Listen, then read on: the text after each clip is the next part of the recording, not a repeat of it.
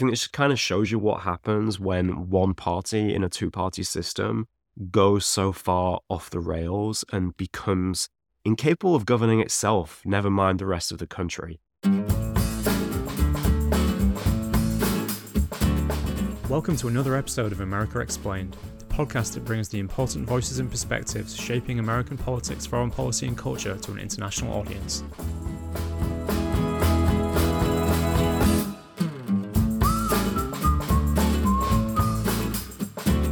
Hey folks, well, I'm not feeling my best. I've got a cold or a flu or something, but I always love it when some big news arrives just before it's time to record a podcast because it makes it super easy to pick what the topic of that episode is going to be.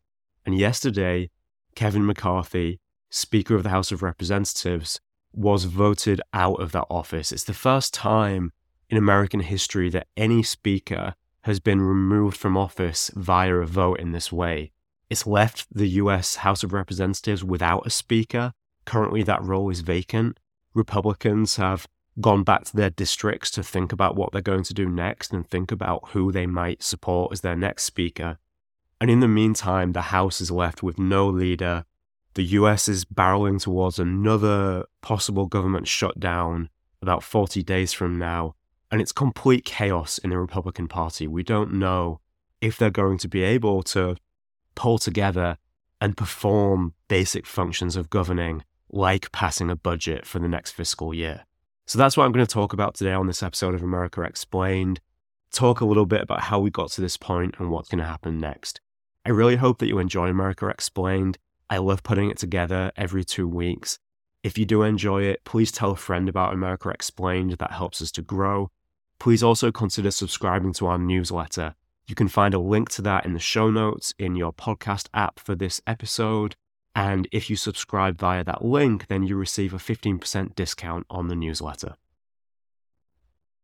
So maybe I should start by saying a few things about what actually a Speaker of the House of Representatives is, because the role is quite different to how it plays out in the UK or Australia or basically anywhere that's based on the kind of Westminster parliamentary system.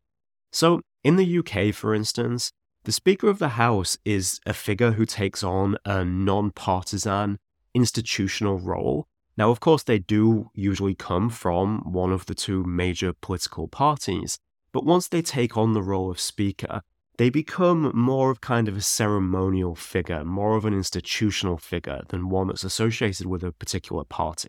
So in the Westminster system, the thing the Speaker usually does is preside over debates.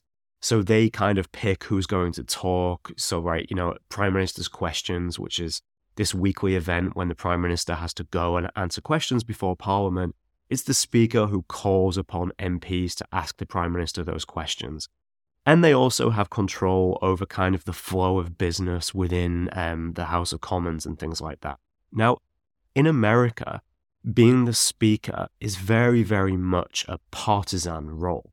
Being the Speaker of the House basically means that that person is the top legislator of the party that currently controls that House of Congress. So Kevin McCarthy got this role because in 2022, Republicans very narrowly took back control of the House of Representatives, and then they picked Kevin McCarthy to be the Speaker of the House. And as the Speaker of the House in America, you don't preside over debates. You do have some institutional roles, some things that are kind of non-partisan, but your main job is to try to steer through that House the legislation that your party wants to pass. So you use your power and you use your influence to try to bring bills to the floor for debate and for consideration that are your party's priorities, and then to try to get all of the people in your party and maybe some people from the other party to vote for them and to pass that legislation. So the role of Speaker is a really, really political, a really partisan one. It means basically you're the leader of your party in one of the branches of government. Now, Kevin McCarthy became the Speaker because Republicans, as I said, won control of the House of Representatives in the last midterms. But it was very, very difficult for him to become Speaker because actually the Republicans have a very, very narrow majority of that House. So to become Speaker, you need over 50% of the legislators in that House to vote for you.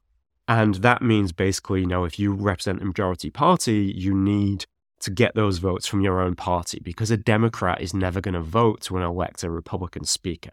Now, McCarthy couldn't even get all of the Republicans in his caucus to vote for him to become Speaker, because he faced significant opposition from more right-wing, more extreme lawmakers.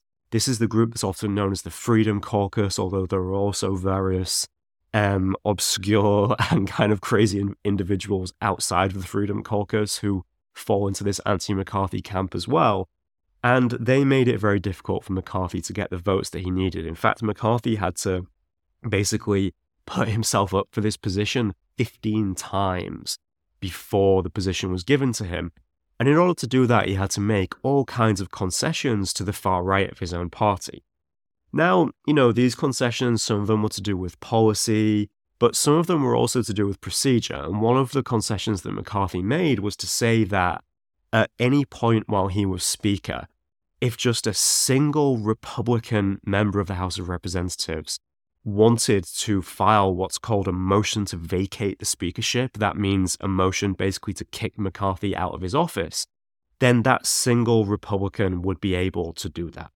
And that's basically what just happened. So Matt Gaetz, a Republican from Florida who really, really hates Kevin McCarthy for all kinds of personal and political reasons, filed a motion to vacate, and that motion was successful, and McCarthy was booted from the speakership. McCarthy said that he's not going to seek the speakership again, so now Republicans have to try to coalesce around somebody else. They have to try and find another candidate to take on that job of being Speaker. But when you look back at how difficult and fraught McCarthy's time in the office has been, it's arguably going to be pretty difficult to find a Republican who wants to take on this task, and even more difficult to find one who's actually going to be capable of kind of, getting Republicans in Congress together, stopping this infighting, and actually accomplishing something, even performing this basic act of governing, of passing a budget for the next financial year, which was the thing that caused this controversy that's now led McCarthy to get booted out. So, the main split within the Republican caucus, and I think it's important to say that it's not between moderates and extremes, because by the standard of pretty much any other conservative party in the Western world, or by the standards even of American politics 20 or 30 years ago, there are basically no moderate Republicans left, or there are very, very few moderate Republicans left. The House Republican caucus is made up of a majority of people who have questioned the result of the 2020 election. It's made up of a huge number of people who voted to not accept that Joe Biden was the winner of that election. It's composed of a majority of people who defend Donald Trump despite all of the criminal indictments that have been made against him, despite all of the evidence of his wrongdoing.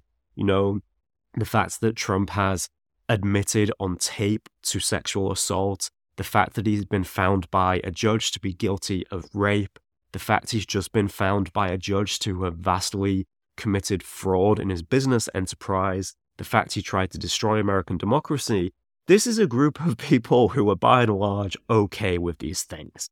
They're not, they're not made up of a large group of moderates who somehow want to bring sanity back to the Republican Party.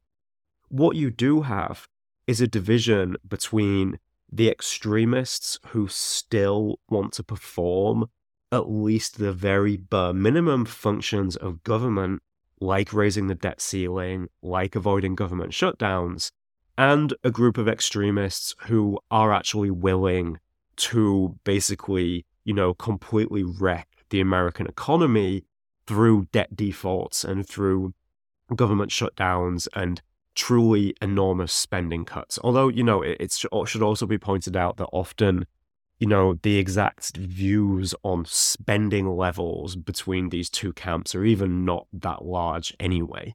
But so, the split between McCarthy and his extremists and the other set of extremists is that the second set have basically some tactical differences with how to go about achieving Republican or conservative goals.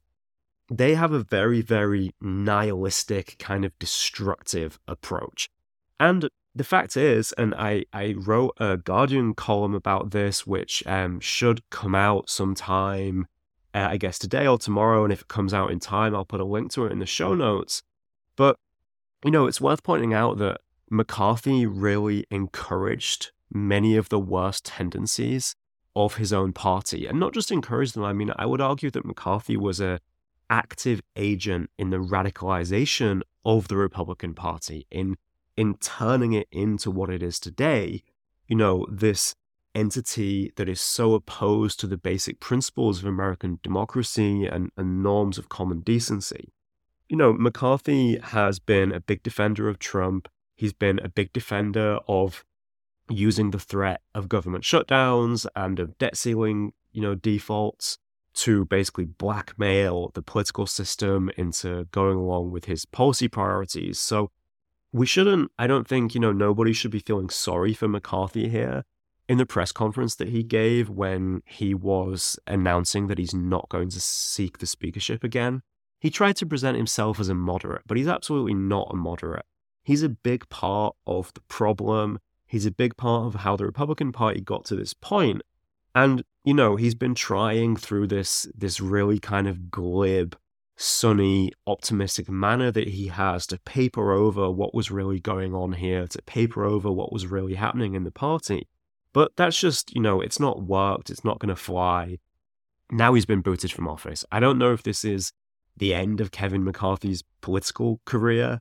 I mean, the last few Republican speakers who left office in similar circumstances, so John Boehner and Paul Ryan, they both just kind of, disappeared into relative obscurity afterwards. And maybe the same thing's going to happen to McCarthy. Maybe he's going to try to make some comeback in some sort of way. I don't know. But I mean, this isn't really about Kevin McCarthy. It's about what's happened to the Republican Party. And it's about what's going to happen next, because now the Republican Party has to try to find a new speaker. Now, sat here recording this at 2 p.m. on Wednesday afternoon, I have no idea who that speaker is going to be. There's a universe of possible candidates that I can name. People like Steve Scalise. He's currently the number 2 Republican in the House, so basically McCarthy's deputy. Andy Biggs, who's a far-right lawmaker and was an opponent of McCarthy right from the beginning. Elise Stefanik, who's a New York Republican who is very, very, very ambitious. She's aligned herself very strongly with Donald Trump and is possibly angling for a future job in a Trump administration. There's a chance that Patrick McHenry, who's the guy who's just kind of taken on the speakership in a temporary role, might just stay on. If Republicans can't actually pick someone else, then the default just basically becomes that McHenry will stay in position. Because what's just happened here has never happened before. It's never been the case that a speaker has been kicked out in this manner. So actually the rules and the procedures which govern what this temporary acting speaker can do are actually very unclear. And, he could argue that basically he can just be the speaker. It's not clear from the text of the House rules that there's anything stopping him just becoming the speaker and staying in that position. But, you have to ask yourself, who would actually want this job? Who would want the job of trying to reconcile the need to govern with the nihilistic tendencies of the most destructive part of the extremist Republican Party? It's not going to be something that is going to be good for someone's future political career. I think that makes me kind of think that Elise Stefanik is not going to want to do it. She has a sight set on big things, and doing this job only tarnishes someone, it only damages someone. So I think ultimately it's going to fall to a relative kind of non-entity, someone like McHenry, who is not a legislator who has made a great mark in the past. He's not someone who's given much sign of having big ambitions for the future. Or it's going to fall to a kind of right-wing firebrand, somebody who actually embraces the nihilism and embraces the destruction and doesn't care, about the fact that they're not performing these basic functions of governing. Because whoever takes this job is not going to be able, or they're not going to find it easy to pass a budget. They're not going to find it easy to do the basic things that the speaker needs to do. So I think that that's something that's really concerning for the country. And although, it's natural that Democrats look at this and they feel, a lot of kind of glee at how badly Republicans are handling this situation, there's certainly a ton of evidence that this kind of extremism, this kind of disarray is something that voters don't look kindly upon. It's something that they punish. I mean, one of the reasons, or, arguably the main reason that the Republicans did so badly in the 2022 midterms was because they were associated with this kind of extremism, and here they are doing it to themselves again. So in a way, this is good for Democrats, it's good for their political fortunes, but in the long term, the country needs to have a Speaker of the House of Representatives who can at least command the votes of his own caucus, who can at least pass a budget, who can at least raise the debt ceiling, who can at least fund the Pentagon for a year, and that's before we get to things that are very, very important national priorities like, funding for Ukraine, about which there is more, disagreement and more need to build consensus and perhaps bipartisan consensus.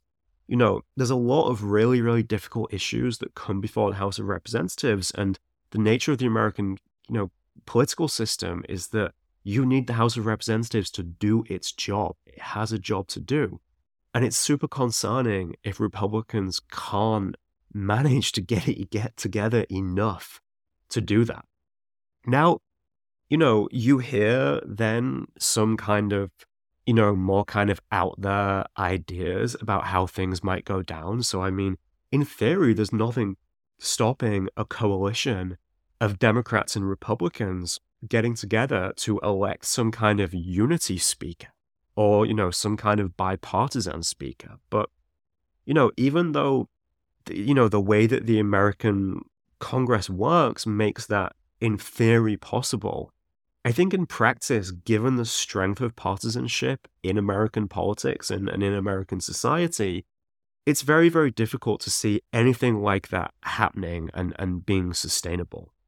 You have to have a speaker who can reliably command a majority of the House on important issues. And I think that there's just so little distrust and there's so little shared ground between the two parties that is just not really possible to imagine. Now, maybe you could end up with a situation where you have, or you just complete chaos. You have only a figurehead as speaker, someone perhaps like McHenry, and you have kind of ad hoc coalitions coming together to pass, budget bills and debt ceiling extensions and things like that. But, I'm not really sure that kind of situation would be sustainable. And, it certainly wouldn't be any kind of great way to run the House of Representatives. So Republicans have a big task here to step up and to show that they are, worthy of at least a little bit of the faith that their own voters place in them to be able to perform basic functions. And we're going to wait and see if they're able to do that. I think that, the next few weeks are really unpredictable. The vote for the new speaker is going to take place next Wednesday. That doesn't mean that there's any guarantee that this situation will be resolved next Wednesday. There's a chance that they just won't be able to pick somebody. But, maybe they will. Maybe it'll take them a little bit longer. Then as soon as they've picked that new person, they're going to be plunged right back into the middle of these super contentious fights over stopping a government shutdown and providing aid to Ukraine. And they're going to be under all the same kind of pressures that McCarthy was under. So, it's not a good day for American democracy and for kind of the basic functioning of America's government, I don't think. I think it just kind of shows you what happens when one party in a two-party system goes so far off the rails and becomes incapable of governing itself, never mind the rest of the country. So I hope that you found this quick overview of what's happening here and the implications useful. I'm going to be back with another episode of America Explained about this because it's just such a big deal and there's so many important things to talk about here. So do check in for that. Also check out, as I mentioned earlier, the America Explained newsletter. There's going to be plenty of coverage of this there, as well as related issues like the 2024 election, Donald Trump's trials, and all that kind of stuff. Thanks again for tuning in, and I really look forward to talking to you again next time. Thanks for listening to America Explained, which is brought to you by